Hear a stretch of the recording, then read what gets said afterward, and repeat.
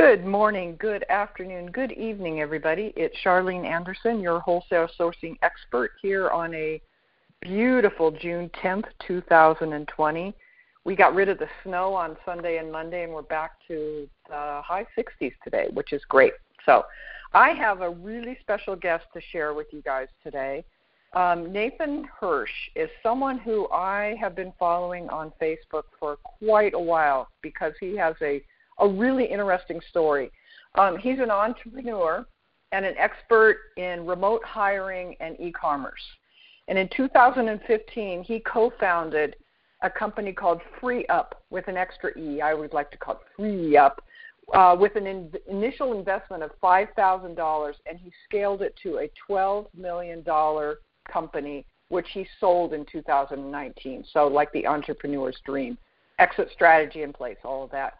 Today, Nathan is the co-founder of a school, I guess we can call it, called Outsourcing. They work to educate entrepreneurs on how to effectively hire and scale using virtual assistants, which is the topic of our podcast today. Nathan has been on over 300 podcasts, is a social media personality, and loves sharing advice on scaling remote businesses. So, Nathan, welcome. Yeah, thanks so much for having me. Excited to be here. Yeah, this is a topic that I know tons of people have been asking about, so I'm so glad you decided to be with us. So I kind of broke up today into two parts. One is just general stuff about VAs, and the other is about standard operating procedures, because you really have a lot of knowledge there. So let's talk about VAs to start. So what is a VA? So what I like to do, and a lot of people, they'll say virtual assistant, and they just really mean anyone that works from home. I try to be a little bit more specific. So I like to divide up hiring into three different levels: followers, doers, and experts. So a follower is $5 to $10 an hour, non-US. They're there to follow your system, your process. If you don't have a system and process, you're going to really struggle to hire those followers. The doers are graphic designers, bookkeepers, writers. You're not teaching a graphic designer how to be a graphic designer, but they're not bringing their strategy to the table either. They're just there to do that one specific thing. And then you got the experts, high-level coaches, consultants, agencies. They bring their own system, their own process to the table. And they can bring strategy, and you're really hiring them for stuff that you don't know how to do. So when I'm talking about virtual assistants, I'm really just talking about the followers. And it's important as an entrepreneur that you understand how to hire all different levels, because you're going to need all three of them, and you want to make sure that you're hiring the level correctly and using them correctly. One of the biggest mistakes I see with people hiring is they're hiring a level, but they're using them in the form of another level. For example, hiring a follower, hiring a virtual assistant, and saying, hey, I don't know how to run Facebook ads, go run my Facebook ads. No, the VA, the follower, they're there to follow your system, your process, something you already know how to do, just like you wouldn't hire an expert to come in and say, hey, you've had a lot of success doing it your way, running, let's say, Facebook ads with your clients, but I'm going to hire you and I'm going to teach you how to do it my way. That doesn't make a lot of sense either. If you're going to teach, if you're going to train, you're doing that with the VA. So when I'm talking about VAs, I'm just talking about the followers, and I like to hire most of my VAs out of the Philippines. Okay. Do you find the cultural climate there is more suited than, say, hiring from India or something like that? Yeah, I mean, I actually hire from India and from the U.S. for the doers and the expert roles, and not to say that there's no good VAs anywhere but the Philippines, but I like to play the percentages. And for me, the fact that they learn English in school, they're all about family, which is important for me as I'm trying to build a team, trying to build culture. They consume a lot of the same content as we do, whether it's books, movies, video games, which becomes important when you're selling U.S. products, U.S. services. They're incredibly hard workers as a whole. I mean, a lot of them are used to long commutes. They're used to working 14-hour days. They're used to working graveyard shifts. And I don't encourage that you necessarily make your VAs do any of those things, but it gives you a competitive advantage when you say, hey, I'm going to pay you a lot more than you're going to make. You can work from home. You can be around your family. I'm not going to make you work 16 hours a day. And it can be a really competitive advantage when hiring and really creating that win-win opportunity that benefits both parties that I'm all about. Yeah, that's awesome. So we're talking about the doers. how do we know what we should be outsourcing? So what I like to do is create two different lists. The first list is everything you do on a day-to-day, week-to-week, month-to-month basis. And you're going to prioritize that list from easiest to hardest. And that's where you're going to start hiring VAs and trying to get 5-10 hours a week back.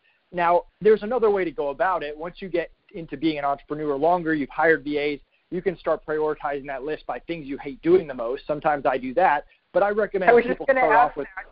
Yeah, that's the stuff I'd like to get rid of, stuff I hate doing. Exactly. And if you're just hiring a VA for the first time, I would start with whatever the easiest task is, even if you necessarily enjoy doing it, because you're going to learn a lot from it, and you probably shouldn't be doing the easiest task in your business anyway. The second list is everything that you don't know how to do, but you find yourself doing. Do you need a Shopify site? Do you need to write a listing? Are you not good at running ads? Like, what are the things that you have to do? Because the average entrepreneur is only good at 1 to 3 things, 1 to 3 core competencies. So once you have these two lists, then you can say, hey, list 1 is these are things I know how to do, I can create processes for, I can hire VAs for. And list 2, these are things I need to either hire doers or experts for because it's not worth my time becoming a master at everything. Okay, so I'm hearing that the most important thing we can do to get started to prepare to outsource stuff is to know what our business needs doing and quantify all of that. We can't just like jump in and say, I'm going to hire a VA, but I have no idea what I'm going to have them do. Yeah, and I would even do a step before that. We have a free VA calculator. If you go to outsourceschool.com/VA calculator, and whether you use ours or do the math yourself, you need to figure out what your budget is, how much money you're making, how many VAs can you afford? Can you afford someone more ongoing, even if it's part-time, because you don't have to hire people part-time, you don't have to hire people full-time, or you have to start with more project-based. You can't afford someone every single week, but you can afford someone to optimize a listing. You can afford someone to build your website or create your logo, and then you space it out a little bit more project-based. But you really need to understand your budget along with making those two lists before you dive into it. Okay, and I think that's probably a mistake most people make, is not being prepared when they start searching, don't you think? Definitely. I mean, I saw it on FreeUp all the time. Someone would hire a VA, they'd invest time, energy, money into training them, and then they'd realize they can't really afford the person to begin with. So you not only want to know, hey, can you afford this person, but how many hours a week can I afford them? And even, I mean, with FreeUp, I had a team of 35 VAs. I didn't just wake up one day and hire 35 full-time people. I started off with someone part-time, 5 hours a week, 10 hours a week. I increased their hours over time, hired more people. Even starting Outsource School this year, I didn't jump into it. We like to get stuff to market, test it, make sure people like it. Just because we sold a company doesn't mean every single idea we come up with going forward is going to be a good one. So while we were testing it, we hired a bookkeeper for 5 hours a month, not even 5 hours a week, but 5 hours a month just to get us up on top of our books from day one and make sure we don't have to deal with any of that. And I hired a part-time VA 10 hours a week to do all my scheduling, to get me out of my inbox. And once we launched Outsource School, and now we have 150 members and we have a revenue stream, then I increased them all to full-time. And now we're hiring more people and more project-based people. So you can start really small and build it up over time. Okay, so we've got our list together of the easy things that we're ready to jump in and try outsourcing some stuff. How do we find a candidate, and how do we know if they're going to do the job? Yeah, I mean, step one after you actually figure out the budget and create the list is to create a standard operating procedure, which I'm sure we'll talk about in a little bit. But then you have to pick, where do you want to get these VAs from? We already talked a little bit about country, but do you want to go to a Facebook group with VAs? Do you want to go to a marketplace like FreeUp, which I built, and I'm obviously biased, but I continue to use them. I really like a vetting process. There's lots of other places like Upwork and Fiverr. You could go out and work with an agency. So you have to pick which platform you want to use. And then you focus on creating a job posting, which we teach a lot at Outsource School, how to make really good job postings. And then once you actually find people to interview, we have an interview process which we call the CARE method, which is communication, attitude, red flags, and experience. And one of the most important things that people mess up when they're interviewing is they look for all the right answers. And people in general are good at BSing the right answers. What we teach people to do is look for the red flags. Look for all the things they're telling you that shows they don't have the experience you want, they don't have the communication skills you need, and they don't have the attitude that you're looking for. And don't just hire people based on skill, based on experience. That's one part of the equation. You want someone with great communication skills, someone that can respond quickly, understand what you're saying, ask the right questions. You want someone with a fantastic attitude that's positive, that can be the bigger man, the bigger woman, that doesn't just care about money. And yes, you're going to vet them for skill and their experience and how long they've been a VA. But the cool thing is when you find people that have great attitudes and great communication skills, they tend to be a lot more honest about what they can and cannot do as well. So it all really goes together. That's a really interesting point. I learned something last year on vacation that has stuck with me and will probably stick with me the rest of my life. Is I love going to Bora Bora. It is my heaven place, and we've been to the same hotel, the Four Seasons Bora Bora, the past 3 years. And I was talking with their general manager about their staff, because their staff, all of them have been there since the hotel was built 15 years ago. They're all without measure wonderfully people suited for their jobs. They have the personality, they have the willingness, they have, as you said, the attitude and all that. And so I asked Maria, I said, how do you find these people who can do these jobs and have this personality? And her answer was, she says, I can teach someone to make a bed or chop onions, but I can't teach them to care about our guests. And I thought, boy, does that sum everything up, Yeah, 100%. And it's one of those things that you can't train attitude. You can't teach people attitude. So it's so important that you find someone that has the right attitude up front. It's very hard to change going forward. I can tell you from experience, I've only had one situation in my 10 years of hiring where I was actually able to turn around someone's attitude. He was a 20-year-old at FreeUp who was in customer service, and he was definitely a little bit more immature. And it got to the point where I was about to fire him just because he was causing drama with everyone. And I literally woke up that day ready to fire him. And he woke up and he started sending smiley emojis, and we had just had a conversation the next day, and he turned it around going forward. And I kept waiting for him to slip up, and he never did, and he's still a part of the FreeUp internal team. And out of the 10 years, that is the only time I've ever been able to turn around a bad attitude. Every other time I lost my investment. I had to let them go. I had to eventually replace them. And a lot of times I kept them on too long, and I had to let go of them. I should have let go of them earlier. And I think in his case, it was more of a sense of immaturity, and he was able to mature and see the writing on the wall that he was going to lose his job if he didn't. But most of the time, it becomes such a huge hassle. And a lot of times when you're hiring people for skill and it blows up in your face down the line, and you're sitting there wondering, how is this person that's so talented such a bad fit for my company? It really comes down to that attitude or even the communication. Yeah, and it's not only a time investment of your training and all that. There's an emotional investment. It's hard, to deal with people with bad attitudes. It's it makes it hard. And I discovered there are lots of things I don't say give up is the word, that I don't do because of the attitudes of people involved in it. It's it's not worth it. So you have this time investment in your business of training the person and all that, and then you have this emotional investment of the psychic energy you're having to deal with them. And it's not worth it because you can find somebody with the same skills with a better attitude, and you're all better off. Exactly. And you can always teach people the skills. Like you said before, the attitude's very, very hard. Yeah. And some of it, there is also a thing which comes up a lot is people want to give people a chance, But if they show you several times that this is a consistent attitude issue, they've shown you who they are. And if it doesn't work for you, it doesn't work for you. Right, 100%. So let's move into, now that we know, I'm going to outsource fixing my Amazon listings. I've got a bunch of them that are messed up, and I decided that's what I'm going to outsource because it's a specific task. How do I start writing out my operating procedures to get that done? Because I have to admit, I'm a one-person business. Everything's in my head. I have nothing written down. I have procedures I do, and they're very specific, and I have, rules in place about what I do with this kind of product map, but none of it's written down. So where do you start? And you already know how to write listings, I'm assuming, right? Yes.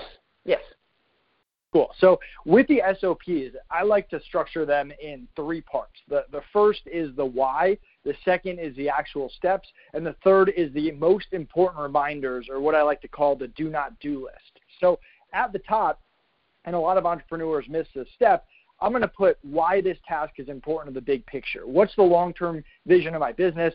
How are they a part of it? What success and what failure looks like? And if I just fired 2 VAs or 2 listers previously, I'm going to say, hey, the last 2 listers didn't work out, not by name, but I'll say, hey, they didn't work out for X, Y, Z reasons. They missed these steps. They didn't follow directions, whatever it was. And this is what we're looking for. So before they even dive into the SOP, they know what success and failure looks like, and they understand why they're actually doing the task, which is incredibly important.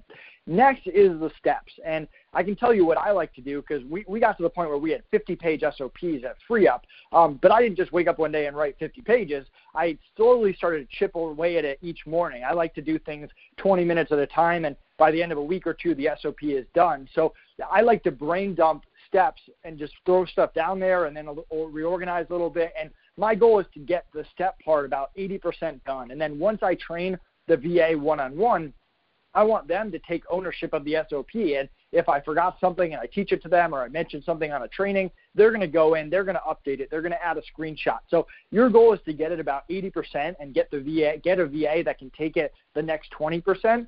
And then once you've gone through the steps, don't just put all the important stuff hidden in step 10 part B.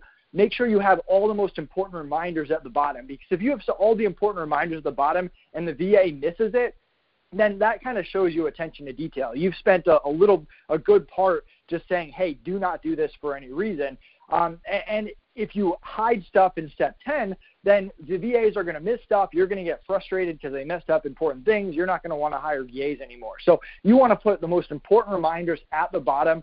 And a good example of this, I don't have a listing one, but for me, when I have a VA that monitors my inbox, I say, hey, if my accountant or my lawyer emails me for any reason, don't respond to those emails, or don't email seller performance for any reason without my approval. You want to put all the important stuff in there, every possible thing that could go wrong. And when you structure the SOPs with the why, the steps, and the important reminders, that's how you have a lot of success. Okay, and I think probably because it's, at least for me, it's all in my head, it's going to take just, as you said, chipping away at it, because you'll remember another step that you automatically do, and then you go do it again and again. So do you recommend taking notes while you're doing something so you can remember? I do recommend doing that. For whatever reason, my style is not to do that. I tend to do very well with doing small, consistent things over time. It's very similar to podcasts. I've been on a lot of podcasts, but I try not to do 5 podcasts a day. I do 1 podcast a day, and then you look back at the end of the year, and you're like, man, you've been on a lot of podcasts. Very similar to filming a course. I film 1 video a day. I write out 1 script a day. And very similar to writing SOPs, I like to do a brain dump for 15, 20 minutes. The next day when I'm fresh, and I'm a big proponent of making sure you do the most productive thing right when you wake up, because, well, that's what works for me. Then I read what I already wrote. I add in stuff that I missed. I reorganize a little bit. The next day I do the same thing. And usually within 3 to 5 days, I have a pretty solid SOP, and I've gotten it 80% of the way there. But that's just what works for me personally, and you can adjust that to whatever your working style is. I can remember Ron is my husband, and he has an Amazon business as well. And he would listen to one of a podcast I did early on with Jennifer Simmers, a group member, was on it, and she talked about she is like the queen of SOPs. She's got notebooks and, detailed everything. And she said hers are so detailed that the people who do the packing for her, she has told them when you put the tape off on the box, you have to press it down with your hands, that kind of detail. And I thought, well, yeah, because that's stuff we never think about, because I just do it automatically, But if nobody's ever packed a box, they don't know, right? You can't assume they have some sort of knowledge about that I have to press the tape on. Just laying it on there doesn't work. 100%. And you really, I think that's one of the mistakes people make is you want to assume nothing. You want to assume that they've worked with another client that does things a different way. Maybe they've worked with a client that's been mean to them or yelled at them or is more strict or is less strict than you are. Or they've had a client that has broken Amazon's terms of service. They have clients that just do things differently on Amazon. So you want to start off with that assumption. And if it ends up not being true, great. You have a VA that's more in line with what you do, but you want to start with the basics and make sure that they know exactly what's expected from you, exactly what success and failure looks like, and that's going to help the VA too. I mean, imagine being someone who works for 10 different Amazon sellers, and all the Amazon sellers want things done a different way, and they don't really communicate up front the way that you want it done. So you're just kind of going based on what your other clients want, which is not necessarily what you want. Yeah, and that's got to be difficult on the VAs too, to have to, switch horses midstream and, flip from thing to thing. So that's a skill in itself, that ability to change depending on who your client is. Exactly.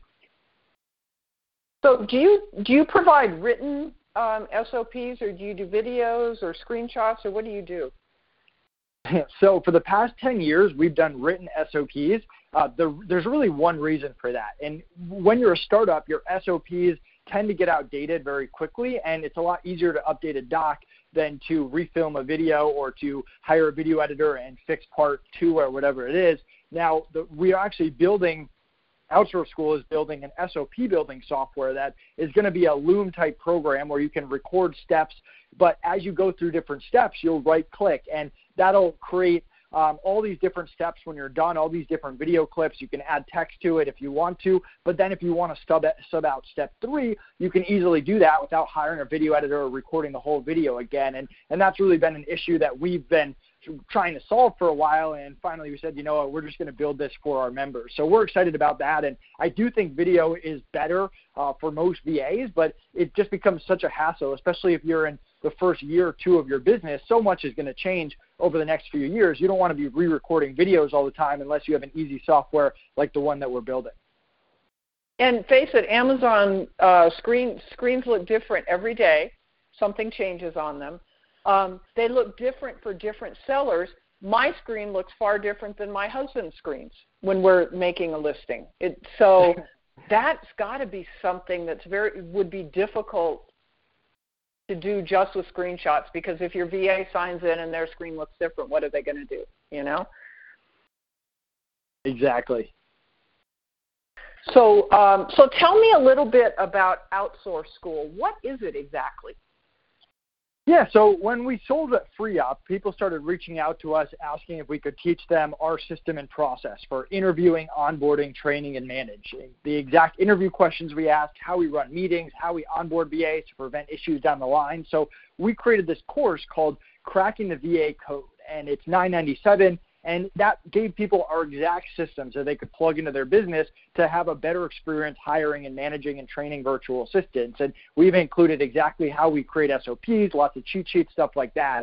And so once we took that to market and people liked it, we started launching these different playbooks, like how to work with a graphic designer, the graphic designer playbook, how to hire a VA to do podcast research, the podcast outreach formula, and all these different playbooks that once you have the fundamentals and once you know how to interview and onboard, you can start plugging these systems into your business and have VAs doing them. And instead of just selling a million different courses, we turned it into a membership where if you buy Cracking the VA Code, you get a year access to every other playbook, every other system that we come out with. We've created a community around it. We have 150 members right now. Members are going to get access to our software. We're partnered with my old company, FreeUp. We have a great relationship with the new owners, so you don't have to use FreeUp, but if you want to, we give you some free credit there. We hook you up with a rep there, and really just taking care of our members and adding the value. So FreeUp is a membership education platform that will also have some software coming soon.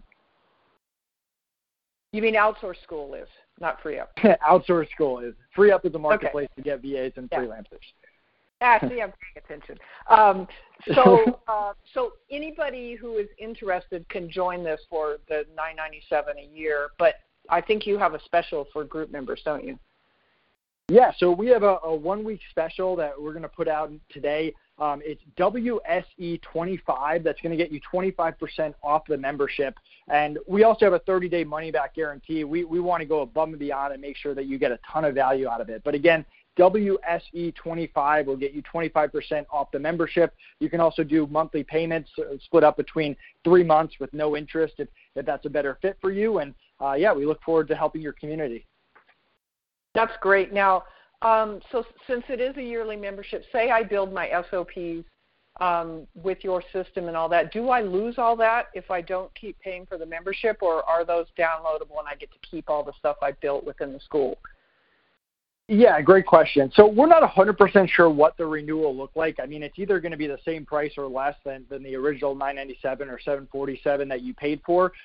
But we will probably have different membership options, some that include software, some that don't include software. And the way that we've set it up is even if you don't renew, you still own our main course, Cracking the VA Code, that has our exact interview process, onboarding process. You would just lose access to all the additional playbooks. As for the software, it's tough since we haven't gotten it out yet, but you would lose access to the software if you don't continue the membership, but we'll probably have an option to renew just the software if you don't need the content anymore. And I'm sure there'll be a way to download the text and stuff in there. You would just lose the video and the dynamic aspect of it. Okay, I get it. So it's not like it would all disappear and we wouldn't have access to any of the stuff we've worked on creating over the years. Say our SOPs that are text only, we would own the rights to be still using all that, correct? Correct. And I mean, anyone that's done business with me knows that we're not interested in BSing people or screwing people over. I mean, we want to create this in a win-win. We want to add so much value that it's a no-brainer to renew. And if at the end of the year you don't want to renew, you're still going to own Cracking the VA Code. You're still going to own your SOPs. You'll just lose access to depending on which membership option you select or don't select.